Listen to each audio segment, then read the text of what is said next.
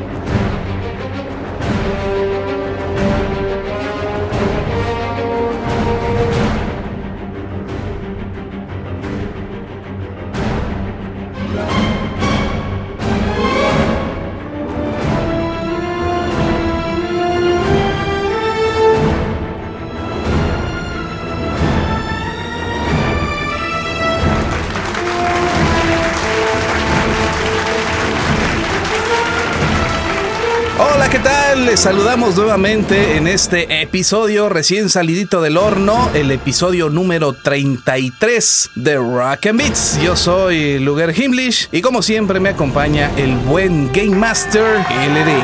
¿Qué tal, Luger? Así es, una vez más Rock and Beats número 33. ¿Quién dijera, no? Número 33, yo creo que pensé que íbamos a durar, no sé, una semana o aunque dos. Bueno, ya ves que solo nos pagaron una vez y de ahí no supimos sí, más. Sí, como no. La verdad, ahora sí nos hemos estado como que distanciando ya. Primero comenzamos semanal, después quincenal, ahora ya de cada 3 semanas. Prácticamente después este programa va a ser de periodicidad menstrual. Sí, porque bueno, ha surgido una serie de acontecimientos que pues nos han impedido, ¿no?, estar a la entrega quincenal del programa, ¿no? Sí, pero de todos modos esto no significa que en algún momento vayamos a tirar la toalla. Así, no sé, lo hagamos cada semestre, pero habrá un Rock and Beats. Eso sí, con mucha dedicatoria también a nuestros fans. A nuestros fanses. Oh, es usted muy apto. Seguirá con nosotros 5 años más. Bueno, vamos a tener un programa, como siempre, con algunas cosillas que comentar. Por cierto, acabamos de ver esta película, que seguramente muchos de ustedes ya la vieron, porque son muy coches. Nosotros, como somos pobrecitos, tuvimos que juntar nuestro peso para nuestros boletos. Vendiendo quesadillas, charrines. Sí, haciendo malabares en los semáforos. Entonces, pues fuimos a ver la de Avengers. América, con tus 3 colores vas. Llevas blanco, rojo y azul. Junto a ti te acompañarás en esta lucha contra el mal. El hombre de hierro, que tan veloz luchará. Y pues fíjate que pues me pareció mejor de lo que se veía en los trailers. Sí, de hecho yo también así como que vi los avances y como que no me llamaba mucho la atención. Dije, pinche película va a estar bien pedorra, ¿no? Un rollo así. Pero teníamos que verla porque para despedazarla, ¿no? Y no, ahora sí que nos llevamos una sorpresa. Creo que está bastante equilibrada como mencionaste cuando salimos del cine. Está bastante bien. Y el fanservice final que, puta, pinches vellitos hasta se me pararon, cabrón. No les vamos a decir porque, pues, si alguien no la ha visto. Qué dudo que no la hayan visto. O a lo mejor algunos ni siquiera se quedaron, porque después ya ves que al final los créditos siempre pasa algo. Sí, muchos ya estaban saliendo y ahí se quedaron parados. Y unos güeyes, ya siéntense, vergas, que no sé qué, siéntense. Y ahí parados, pues viendo, ¿no? Sí, pues en general estuvo bueno. Digo, yo creo que de alguna manera, pues el que se lleva un poco todo digamos, la película, o aunque se trataron de ser como que equilibrados entre los personajes, pero yo creo que el que llama más la atención, pues es Iron Man, ¿no? Con Robert Downey. A mí, Iron Man, que de entrada, pues es el que creo que le pagaron más varo, porque es de los más, un actor pues yo más, me imagino que sí. Más cabrón, pero también el que siempre llama mucho la atención es Hulk. O sea, siempre quieres ver a Hulk. Pero como Hulk, no como Bruce Banner. Sí, como que no convence ese Bruce Banner, ¿no? Se ve medio... no sé. Sí, a mí también no, muy me la pero ya una vez que ves a Hulk, pues sí, como que también roba mucho. Oye, como que el Hulk está, Hulk está un poco más chiquito, ¿no? Que sí, en las películas previas. Como que hacerlo demasiado grande... No sé, no resultaba, ¿no? Un poco raro ahí. Pues ahí quedó, ¿no? Obviamente, pues hay algunos detallitos que a veces como que dices, ay, ¿será que sí o será que no? Pero... Pues, a mí lo que no me convenció tanto es la máscara del Capitán América. A mí tampoco. Me gustaba más la clásica. Yo siento que debieron haber dejado al Capitán América, pero sin máscara. No, yo estoy en parte de acuerdo contigo. Me gusta más el traje de la película del Capitán América. O sea, así que se vea como un traje de soldado. Un traje de soldado. Un casco. Uh-huh. Igual a mí también este traje nuevo no me convenció. No, incluso la cruz que no es bordada, no es como si fuera una medallota, pues. La cruz, la estrella, sí. Sí. Pues más o menos, digamos que es el que se ve más chafita de todos los Avengers. Sí, de ahí, pues obviamente, pues Scarlett Johansson. Pues, sí, ahí todo, o sea, digo, las tomas del trasero de Scarlett Johansson, pues no. Sí, no podían faltar. Y pues Thor, pues ahora sí que cumple, ¿no? Sí. Cumple. Hasta incluso Loki creo que no lo hizo tan mal. Es un buen enemigo, ¿eh? Una lástima que no hayan incluido a los otros dos Vengadores. El que sí me dejaron muy chafa es al Hawkeye. O sea, no mames, o sea, no está tan chafa, güey. O sea, ni siquiera lo hubieran hecho tipo Flecha Verde como en la serie esta de Smallville. No se ve tan mal. No, señores. De ningún modo. No, que lo dijeron. Ay, sí, es Hawkeye, pinche arquero. O sea, es el único que no tiene traje, güey. O sea, querías que le pusieran máscara a ese, sí. Le hubieran puesto una máscara. O sea, a Capitán América no quieres que le pongan máscara de Hawkeye. Es que Hawkeye se ve, o sea, es que debe haber una línea equilibrada en el que, por ejemplo, el traje de Capitán América, o sea, lo distingues, ¿no? Pero Hawkeye, o sea, no distingues que es él. O sea, es un arquero cualquiera. Muy chingón, entonces, pues no. Siento que ahí como que me decepcionó un poquito. Digo, para los que conocen a Hawkeye, ¿no? Terrible.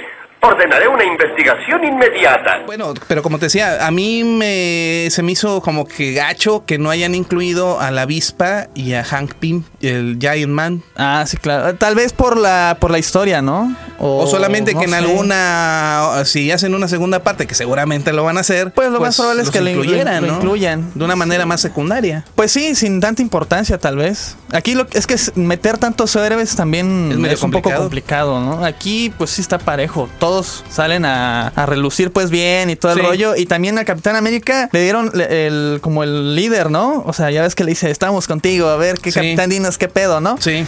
Cuando creo que Iron Man ya es como el líder en la actualidad, ¿no? O sea, es que realmente digamos que el Capitán América en el cómic es como el líder moral, pero Tony Stark es el que da el billete. Ah, ya. O sea, que el que paga es el que manda. Sí, como de alguna manera, ajá, él es, ajá, porque todo el edificio y toda la infraestructura es de Tony Stark, pero en el cómic original. Esta película de alguna manera está basada en Avengers, pero los Ultimates, que es esta nueva manera de contar los personajes de Marvel. Sí. Por eso incluso Nick Fury, pues es Samuel Jackson, ¿no? Porque en el cómic realmente se parece a Samuel Jackson. Lo hicieron pensando en él. Porque Nick Fury en Marvel, en los cómics originales, pues no es negro, pues es. No, como cualquier otro. Sí, es diferente.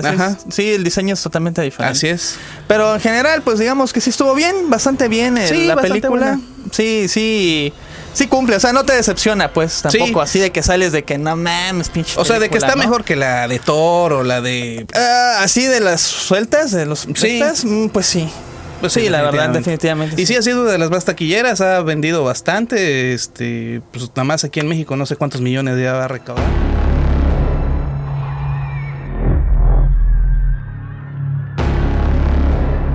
War has started. And we are hopelessly outgunned.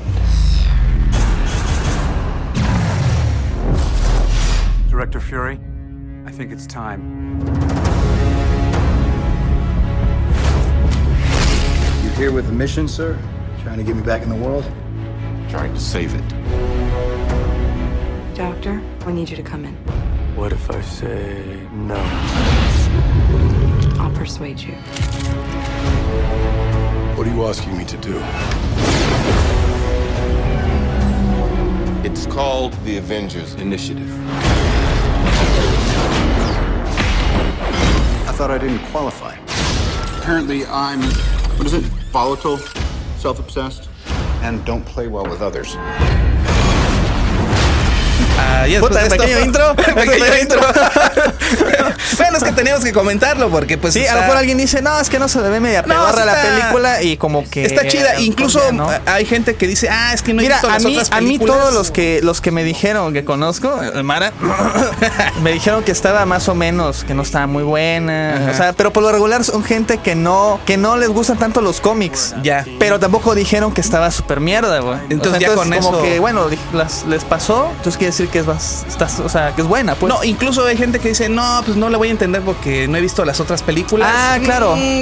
Realmente sí. No es necesario que te veas las otras. Obviamente hay algunas referencias que, pues sí, ¿no? Sí, sobre todo lo del cubo y cosas así. Rollo, pero, pues igual, si no han visto las anteriores. Sí, no es como ver, no sé, un Harry Potter o la última parte. ¿Qué pedo? No vi ninguna anterior. No sabes ni qué desmadre está pasando. Sí, no. O sea, sí, todas esas sí tienen relación, entonces está cabrón. Sí, o un Señor de los Anillos, por ejemplo, ¿no? Sí, claro. No sé si te tocó que algún güey no vio la primera y vio la 2 directo o vio la 3 nada más. Y dijo, ¿qué pedo? ¿Qué pedo? O sea, me perdí. Así, pues sí, está más complicado. Sí, ¿no? Completamente.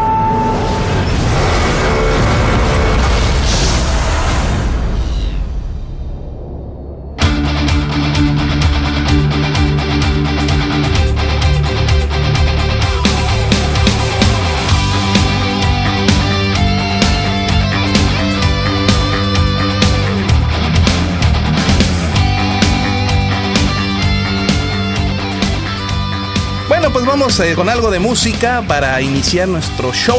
Vámonos con un carnal que ya es cliente de Rock and Beats. Me refiero a Vomitron, un proyecto de metal del músico Pete Rucho que es bastante conocido en la red desde hace un buen tiempo debido a sus magníficas versiones de temas de videojuegos. Desde hace algunos años andan circulando algunas rolitas como el tema de Doble Dragón, que ya hemos pasado aquí en este show, o el tema de Master Blaster o el de Contra. Sin embargo, nunca estuvo disponible un disco oficial con todos estos temas hasta ahora. A finales del 2011 sale a la venta el esperado álbum Known as for the Wicked, un disco que se venía cocinando desde hace 3 años y que incluye todas esas versiones metaleras que son la delicia de chicos y grandes, entre las cuales se incluyen los temas de Ninja Gaiden, del NES, del Nintendo Entertainment System. Y como justamente hablamos de esta franquicia el programa anterior, que por si no la han escuchado, los invito a que lo hagan. ¿Qué les parece si nos vamos con este medley, este popurrí, como dijera mi abuelita? Ándale. De los stages 1, 2 y 3 a través de la mano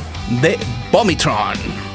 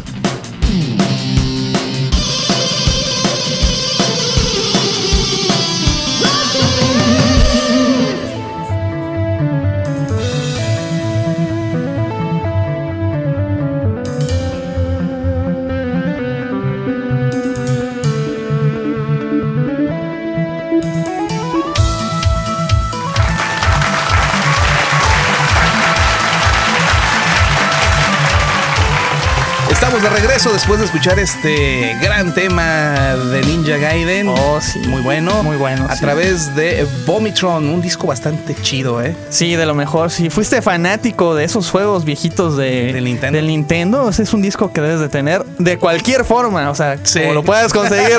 O sea, como lo puedas adquirir. Ahí les paso el torrent, ¿no? Así, ¿no? Bueno, pues vamos a hablar de un juego clásico, de un juego del Nintendo. Agarro mi pañuelo. Sí. Que la verdad, a lo mejor muchos no lo conozcan. Digo, no es un Mario, no es un Ninja Gaiden, no es un Double Dragon, no es un Contra. Pero aquellos que tuvimos la oportunidad de jugarlo, la verdad, es un juego que nos marcó. Y que son de esos juegos que no podías soltar. Eran de esos juegos que lo dejabas en pausa, te ibas a dormir, regresabas para seguir, ¿no? Nada más bajabas, cagabas, comías y volvías otra vez a darle. Porque era un juego que sí te envolvía bastante. Me refiero a este juego que se llama Flying Warriors.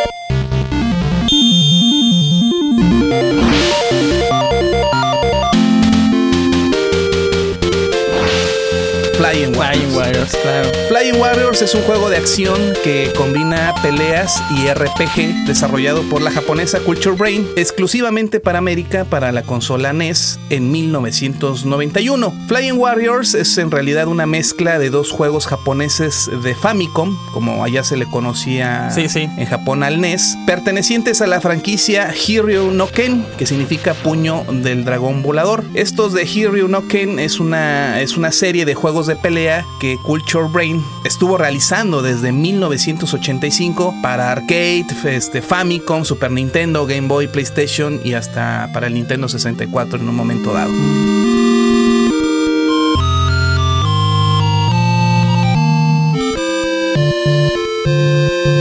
La mezcla entonces de Flying Warriors es realmente de Hiryu no Ken 2 y Hiryu no Ken 3 en Japón. Pues entonces para América simplemente se hizo la mezcla de estos dos juegos que salieron allá en Japón.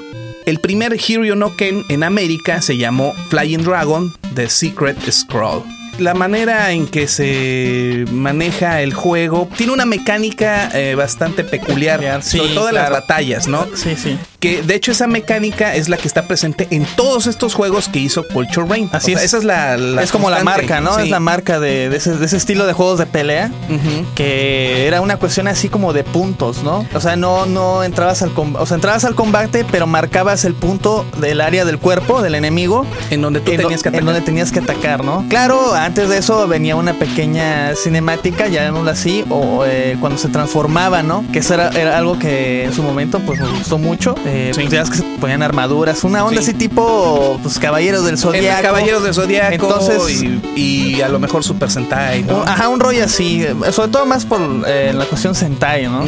Entonces era muy, digo, para una consola de Nintendo, un juego de peleas, pues realmente creo que es uno de los mejores, no sé, tal vez. Pero además, hablando de la mecánica de las peleas, porque por ejemplo, tú te enfrentabas contra el adversario, ¿no? Ajá. Y había un punto que te marcaba en la cabeza. Entonces tenías que hacer el apretar rápido para que podías dar el golpe. Ajá, en la cabeza, lo mismo, ¿no? Era para el bloqueo. Ajá. O sea, te marcaba en la cabeza y tenías que hacerla hacia arriba, ¿no? Y bloqueabas, ¿no? Entonces era un poco de reacción rápida, ¿no? Sí, o sea, sí. Estar Y aparte, pues, algo que es muy que le da mucha vida al juego es la música, ¿no? Que es muy buena. Entonces es todo el conjunto, ¿no?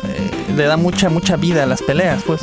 De hecho, el juego empieza con un torneo, ¿te acuerdas? Exactamente, empieza con un torneo. Es algo como los caballeros. Como los caballeros. Ajá. Sí, realmente creo que eso tuvo algo que ver de que nos llamara mucho la atención, porque como somos fans de los caballeros, entonces siempre relacionamos un poquito a este juego, ¿no? Sí. Se parece como los caballeros, un torneo, armaduras. Igual, quién sabe, pudo haberse basado un poquito, ¿no?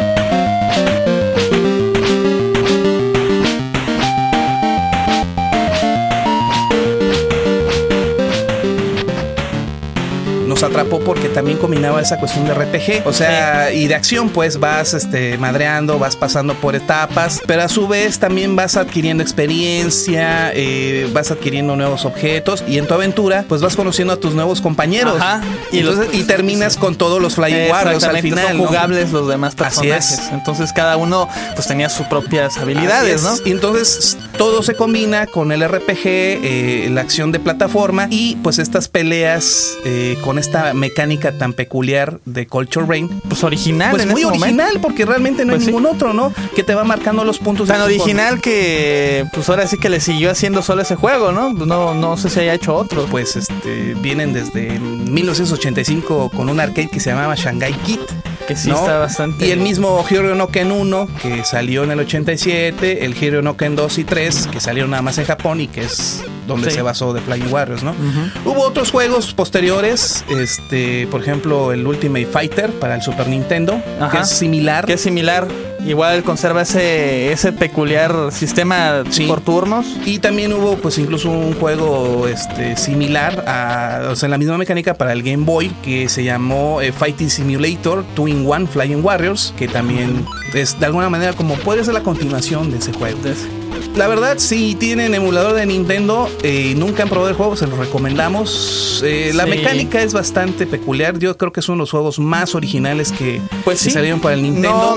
No se puede decir que hay otro que le copia a ese o otro similar. Realmente es algo pues único, ¿no? Ahora sí que no hay otro. Como todo buen RPG, pues la historia te va envolviendo y pues si quieres saber qué pasa y ya después cuando tienes a un nuevo personaje dices, órale, qué chido, o un nuevo poder, o ya para joder, o las batallas con los jefes finales, pues sí son bastante largas. Sí, a veces sí te llevas un buen rato. Sí, es bastante larga, sobre todo el jefe final, sí te das un rato, Sí. Ahí sí, al modo RPG. Al modo RPG, sí. Al modo RPG. En fin, pues ya recordamos este juego de Nintendo. Un juegazo realmente de los mejores. De los mejores. De Nintendo. O sea, no por nada, pues nos marcó, ¿no? Así, cañón. Sí. Junto con otros, pero ya hablaremos del, no sé, un River City Ransom por ahí. Estaría bueno. O del mismo Contra. Estaría bueno dedicarle su espacio, ¿no? Creo que esos juegos, tal vez Flying Warriors, no sé, siento yo que tal vez no mucha gente lo conoce, Así ¿no? es. Nunca es tarde. Yo, por ejemplo, acabo de conocer el de Shatterhand.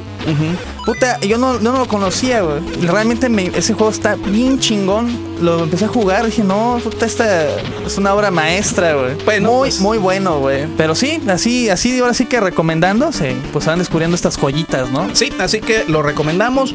No cuesta nada, es cuestión de buscarla, de rascarla en el internet. Pesa muy poquito, realmente. Hay muchas maneras ya de disfrutar estos juegos. No los dejen morir. No. Vámonos ahora con otro tema. Vámonos con una banda veterana ya en esto de versionar temas de videojuegos. Los Minibosses.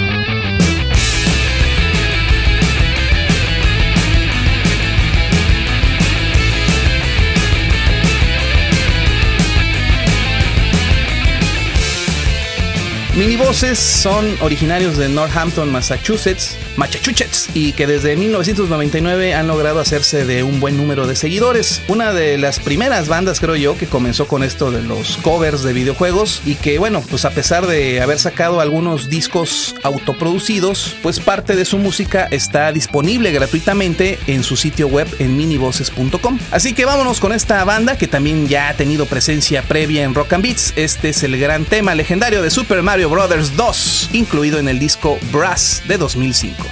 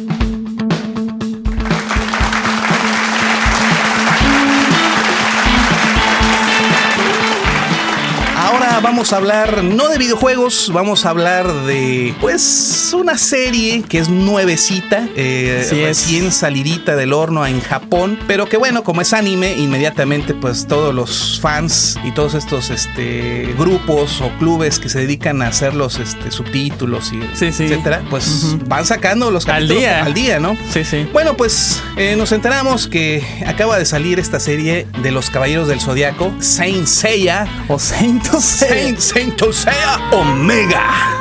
この世に邪悪がはびこるとき、必ず現れる希望の戦士。星座のクロスをまとい、己の肉体に秘められたエネルギー、コスモを爆発させて戦う。彼らこそ地上の愛と平和を守る戦士、セイント。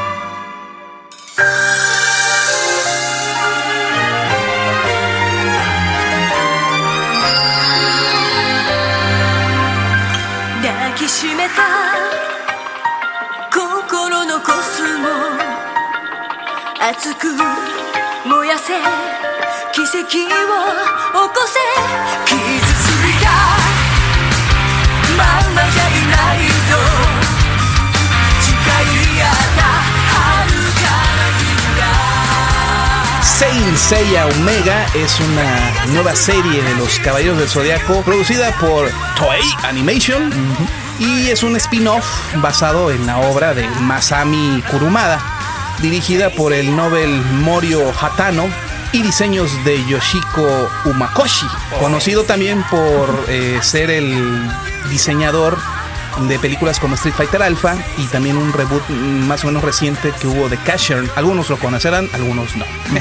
Además aquellos que son más adictos al anime. Bueno, pues esta serie de Saint Seiya Omega pues marca el regreso de Toei como el estudio a cargo de animar algo relacionado con los Caballeros del Zodiaco, desde la adaptación de la saga de Hades, que por cierto todavía no ha terminado, en el manga se sigue publicando.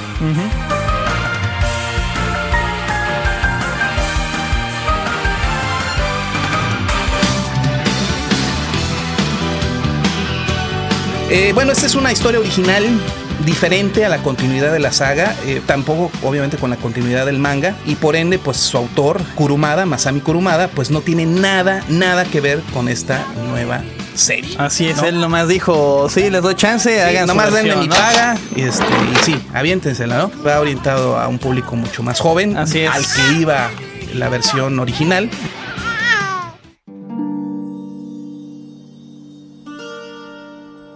Así muy a grosso modo, ¿de qué trata esta de Saint Seiya Omega? Bueno, la historia de Omega toma lugar en el futuro, 25 años después de las guerras sagradas del siglo XX. Se supone que aquí todavía la diosa Atena pues sigue siendo Saori, ¿no? Sí, es la misma. Su reencarnación como Saori. Y pues también sigue siendo la guardiana de la tierra y todo lo que ya sabemos, todo ese pedo, ¿no? Bueno, pero ya existe una nueva generación de caballeros de bronce que incluye a un nuevo Pegaso, ¿no? Sí. Que se llama Koga, que igual que el viejo Seiya, pues también es un pendejo. Ajá, ¿no? Es un güey que aparenta ser una mierda y que resulta ser que es muy chingón, ¿no? En el primer capítulo vemos que Seiya pues ya es el caballero de Sagitario. Sagitario, sí. Que es un caballero dorado. Entonces vemos que inmediatamente Seiya pues protege a este Koga, que era un bebé que tenía en brazos Saori. Por eso muchos dicen que si será el hijo de Saori y de Seiya. Pues quién sabe, igual pues la cronología está media rara porque pues ¿qué edad tenían esos güeyes? Pero bueno, en fin, pero para no desviarnos, entonces se supone que está protegiendo porque en ese momento sale Marte, el dios Marte. No, sí. ¿No? Una mamada. Una mamada, bueno. En fin. Entonces lo protege, se ve en el primer capítulo que protege al chamaquito y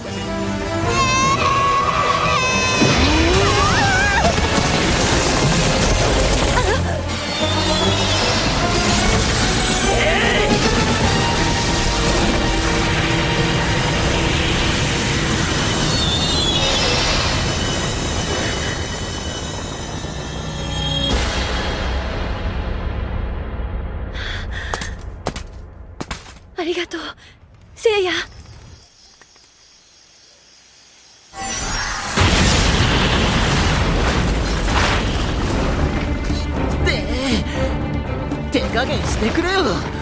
Pasan tiempo después y ya vemos a Koga pues ya mayor, ¿no? De 13 años. Algo así. ¿no? Y que bueno, pues está que entrenando y que no sabe qué pedo, que por qué me entrenan y dónde está ese Seiya, y quién es la diosa que debo de proteger, ¿no? Se pone así todo bien rebelde y bueno, porque no entiende qué pedo, pues, ¿no?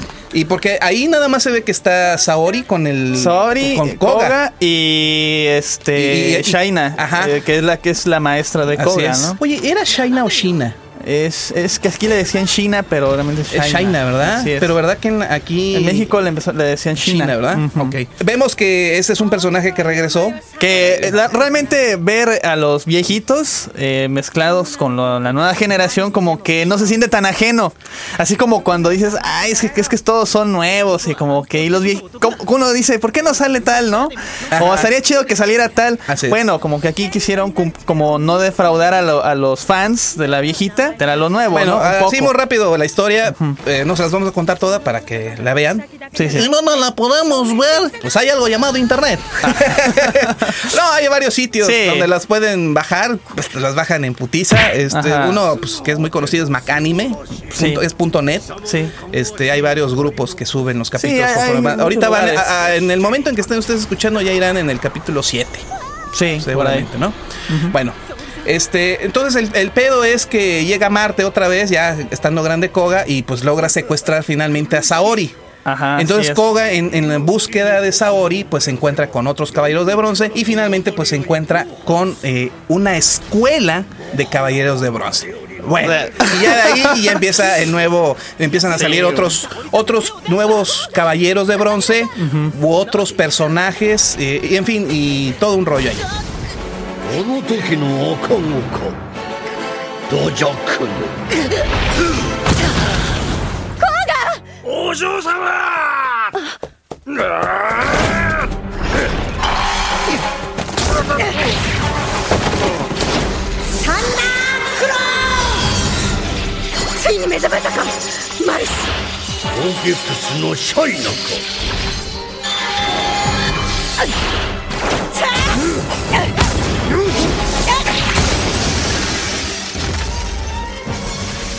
Bueno, a mí, por ejemplo, el inicio, yo sí me fui ahora sí como dicen, de nalgas, porque tuvo mucho fanservice por el hecho de que sale Pegaso al inicio como dorado, ¿no? Sí. Y dices, puta, no mames, y llega a romper madre, ¿no? Porque de hecho Seiya es conocido como un caballero legendario. Es un caballero, uno de los más poderosos. Que no, en la serie hasta el momento, no especifica si está muerto, se fue o no, o sea, no se sabe.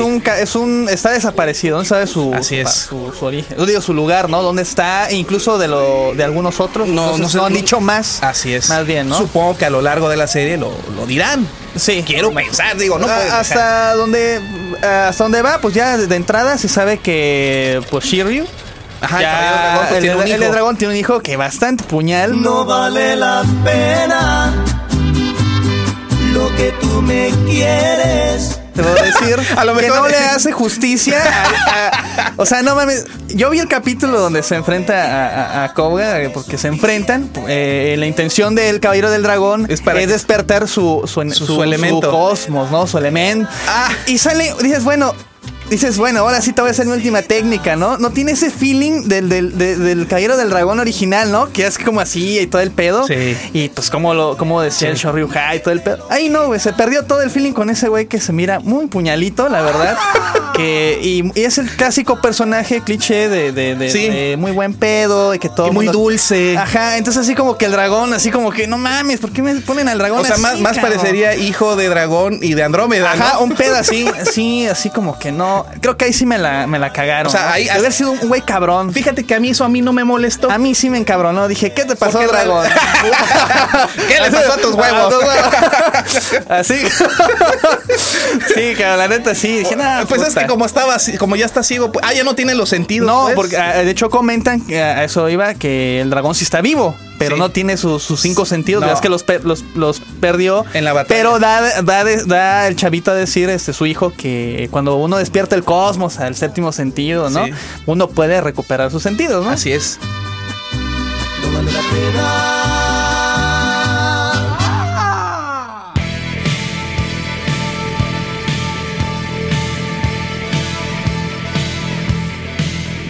voy a hacer una recapitulación de los detalles. A ver, de entrada, en la animación no es tan buena, por ejemplo, comparándolo con Lost Canvas, por ejemplo. Bueno, sí, es cierto. La verdad, claro, fueron dos compañías diferentes quienes hicieron esto, pero la animación está muy superior en Lost Canvas. Sí, aunque te voy a decir que a mí la de Omega sí me gusta. O sea, no sé, yo siento que no se ve tan mal. O sea, sí, hay otras series que sí tienen una animación más chafa. Pero ¿no? mira, por ejemplo, los diseños de las armaduras y los diseños de los personajes son aún más estilizadas de lo que la versión original o que Lost Canvas. Sí, sí. O sea, tomando como referencia esos. Ahora resulta que las armaduras emergen de unas pinches joyas. Ahí sí, jotísimas. ¿Qué pasó con las Pandora's Box? ¿Qué pasó con las cajas de Pandora? Ahí sí yo estoy de acuerdo. Realmente, yo creo que por cuestiones de practicidad lo hicieron unas joyas. Pero hubieran sido unos anillos, unas hebillas de norteño. ¡Hombre! Unas putas hebillotas. Así. Pues pero sí. Como unas pinches de esas diamantitos. Sí, o sea, no mames. pero también yo siento que aquí hicieron esta mamada porque también piensa en lo que van a vender. O sea, tú como fan del anime, o sea, vas a querer tener un anillo del dragón. Puta, qué hueva. ¿Qué es anillo, no? Es un anillo un dije de Pegaso. O sea, realmente para la cuestión de venta de porquerías es más práctico que vender una caja de Pandora. O sea, no mames, la gran caja, no sé, solo que es una lavadora. Pero se supone que tenía era también parte del trabajo cargar tu pinche armadura, era una especie como de como una especie como de castigo, como una manda. Ándale, exactamente. Así, puta, de que vas en ese sentido sí la cagaron, es cierto. Y ahora las armaduras, debido al diseño, no se ven como armaduras, se adhieren como si fuera un ropaje. No se ven como armaduras, se ven como, yo veía por ahí unos foros que decían que se veía como la Sailor Moon. Fíjate que eso a mí no me hizo tanto ruido, porque siento que es parte del estilo. Pero no, es que las armaduras deben parecer unas pinches armaduras pesadas, cabrón. Bueno, al menos como los diseños originales, exacto, ¿no? De la serie, un poco. Ichido Kamae, Zokusei Junbi. Hajime.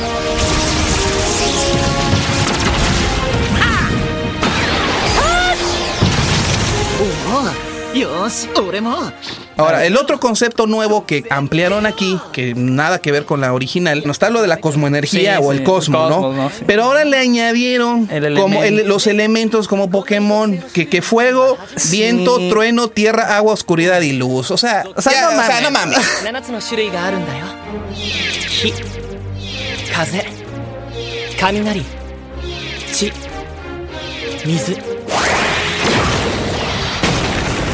Bueno, que la explicación que dan es de que porque no sé qué puta hubo ahí de la generación, como esta nueva generación de cosmos con elementos. Sí se me hizo una jalada, como que muy simplificado, ¿no? Como que ya le quita un poco ese elemento de, no sé, un poco de complejidad tal vez. Porque ahora resulta que un elemento vence al otro. Exacto. Y el que le sigue, ese elemento que derrota a ese, se supone que antes en una cadena, a excepción de la luz y la oscuridad, que son como especiales, así como que ahí Seiya, ¿cuál tiene? La luz. Y el malo, pues es de la oscuridad. Pero déjate de eso. Se supone que no conocí. Cuando los caballeros se enfrentaban por primera vez, no conocías las. Exactamente. Eso es a lo que yo voy. O sea, le quita esa complejidad.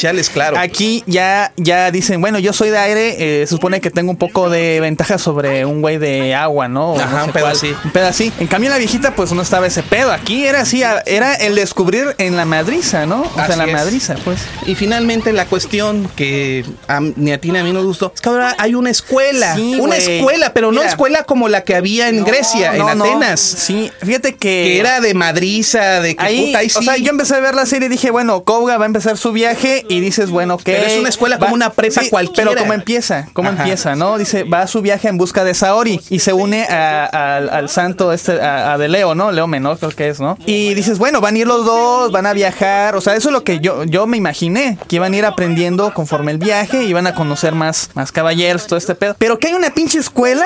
O sea, yo vengo huyendo de esas pinches series de que hablan de que ya todo es una escuela, institutos. Me dan una super hueva y ahora los caballeros me los meten en una escuela también. ¡No, God! ¡No, God, please, no! ¡No! ¡No! ¡No! No mamen. Y los entrenamientos me recordaron a Naruto, güey. O sea, imposiblemente. O sea, me recordó un poco medio narutesco el pedo.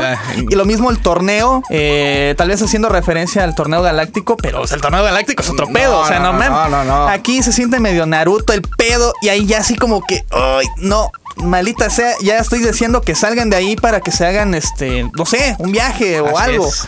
Está muy, muy jodido esta onda muy, muy escolar, ¿no? ¡Sacarse por la chingada!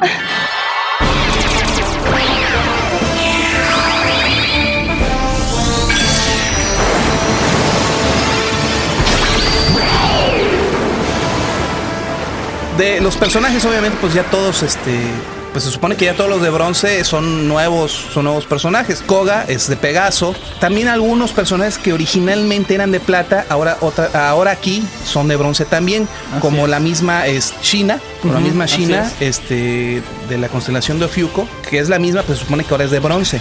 Sí. Igual con Yuna, que es del águila, que en la original era marín, ¿te acuerdas? Así es. Se supone que originalmente era de plata. Aquí no, aquí también ya es de bronce y bueno, ya no tiene la máscara. No. O sea, ya ¿te acuerdas que antes era un pedo para que se quitaran la máscara? Sí. Se supone que la única que se podía quitar la máscara, nada más si alguien te quitaba la máscara, o lo matabas o te enamorabas. ¿Qué es lo que le pasó, no? Sí, a Marín. A Marín. Ahora resulta que esta no. A Shaina. A Shaina fue la que Shaina fue. Shaina, sí. Pero acá no, así valió madre. Una alumna se pone rebelde y ya, bueno. Y las demás sí. Ajá. ¿Qué? Puta, ¿cómo que te estás quitando la máscara? Puto, unos latigazos, porque aquí no es una escuela donde vas a hacer lo que tú quieras, güey. Pues claro. Bien pendejo. También aparece dentro de la serie, supongo que van a aparecer otros, pero estos son los que hasta ahorita hemos visto. Eden, que es de la constelación de Orión, que en la original era Jagger o Yaga, creo que lo conocían aquí. En el original era de plata. Sí. ¿Te acuerdas? Ryuho, el hijo de dragón, el hijo de Shiryu. Sí, también él con Shunrei. Sí. También es el mismo dragón. Aquí Leo Menor es ahora el mero amigo de Pegaso, que se llama Soma. En el original era Van, se llamaba Van. Y bueno, también aparece otros que al menos en la original no aparecía, como Spear de Dorado, de la constelación de Dorado. También Argo, de la constelación de Volans, el pez volador. Sí. Y también, bueno, pues salen dos personajes de la original, que eso fue un toquecito chido, que es Ichi de Hydra, que se supone que a pesar de ser mayor sigue siendo estudiante porque no ha logrado encontrar su elemento. Así es. Que dices, bueno, está vaciado. Está vaciado porque hasta el diseño del personaje está chido. Y bueno, Geki, creo, de la Osa Mayor, pues es también el maestro de la escuela, que se llama Palestra, de hecho. Que es el caballero del oso. Sí, que ya se supone que ya no es caballero, ¿no? Pues se entiende que no. Ya es el maestro. Ajá. Qué cagada. De por sí no era tan chido, pero es el que le ponen en la madre primero, pues. Sí, ¿verdad? Es ella. Es el primerito. Le dan la madre, una patadota, güey.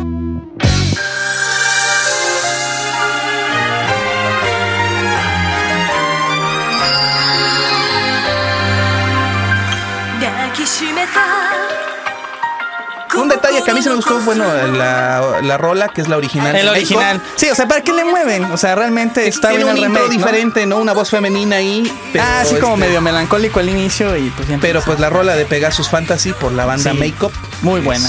Buenísima esa rola. Bandai, como siempre, porque también eso es parte de todo el merchandising. Así es. Anunció que habrá un juego en otoño del 2012. No mames, güey. No, estoy sorprendido, realmente estoy sorprendido. Sí, no, qué raro. Sí, Bandai haciendo un juego de los caballeros y de anime. Y vamos a ver cuántos pinches juguetes van a inundar. Nos van a inundar. Ahora, puta, me corto uno si no salen esas pinches joyas a la venta, güey. Sí, ¿verdad? Sí, güey, van a salir.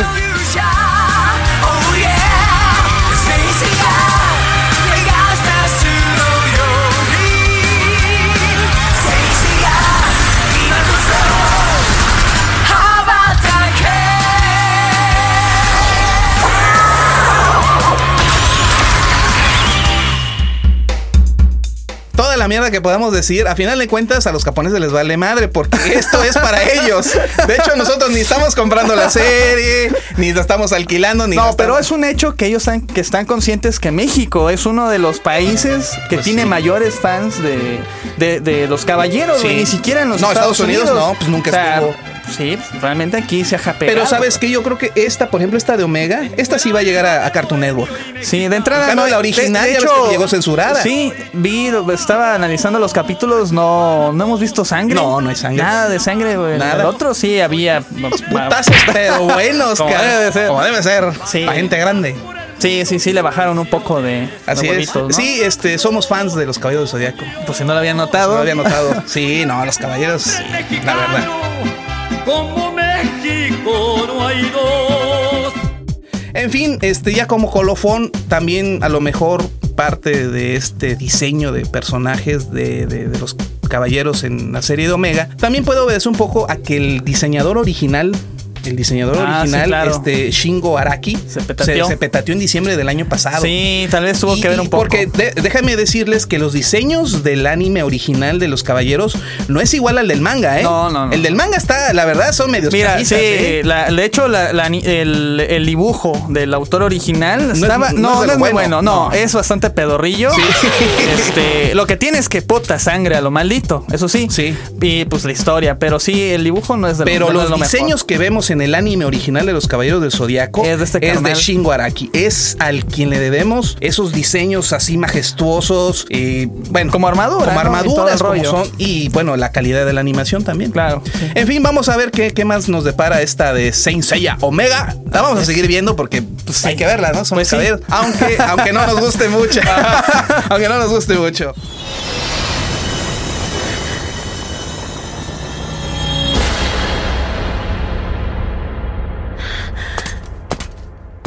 Arigato, Seiya. En fin, ya nos vamos. Agradecemos su preferencia. Sí, ¿no? Porque sin ustedes no podríamos hacer este programa. Bueno, nos vamos a despedir con un tema especialmente para la jabalinada más refinada de este programa. Para la jabalinada más refinada de pipa, guante y gazné. No va a ser nada relacionado con el rock, aunque sí con los videojuegos.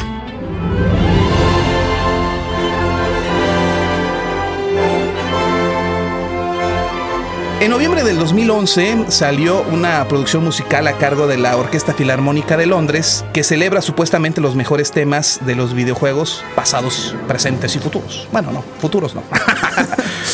No sé si sean los mejores de toda la historia, pero al menos hay algunas versiones interesantes, sobre todo de juegos clásicos, siempre los clásicos, como Zelda, Super Mario Bros. O Final Fantasy, y otras no tanto, sobre todo de juegos recientes como Halo 3, Call of Duty o Battlefield, porque de por sí ya son composiciones que son ya dramáticas. O sea, no se siente, no es lo mismo escuchar de 8 bits a algo más, no sé. O sea, un tema de 8 bits, lo escuchas como una filarmónica. Obviamente dices, puto, dices, no mames, escucha bien. En cambio, escuchas la Battlefield, o sea, o Call of Duty. Escucha casi igual, ¿no? Y aparte son temas como que medios genéricos, ¿eh? No son así que digas, wow, la melodía me queda en el cerebro. Exactamente. No. Contados serán los juegos que te quede la rola, ¿no? Así es. Sí. Sin embargo, fíjate, de este disco que sacó la Orquesta Filarmónica de Londres, hay un tema que me llamó la atención porque es de un juego reciente, pero es del tema de Angry Birds.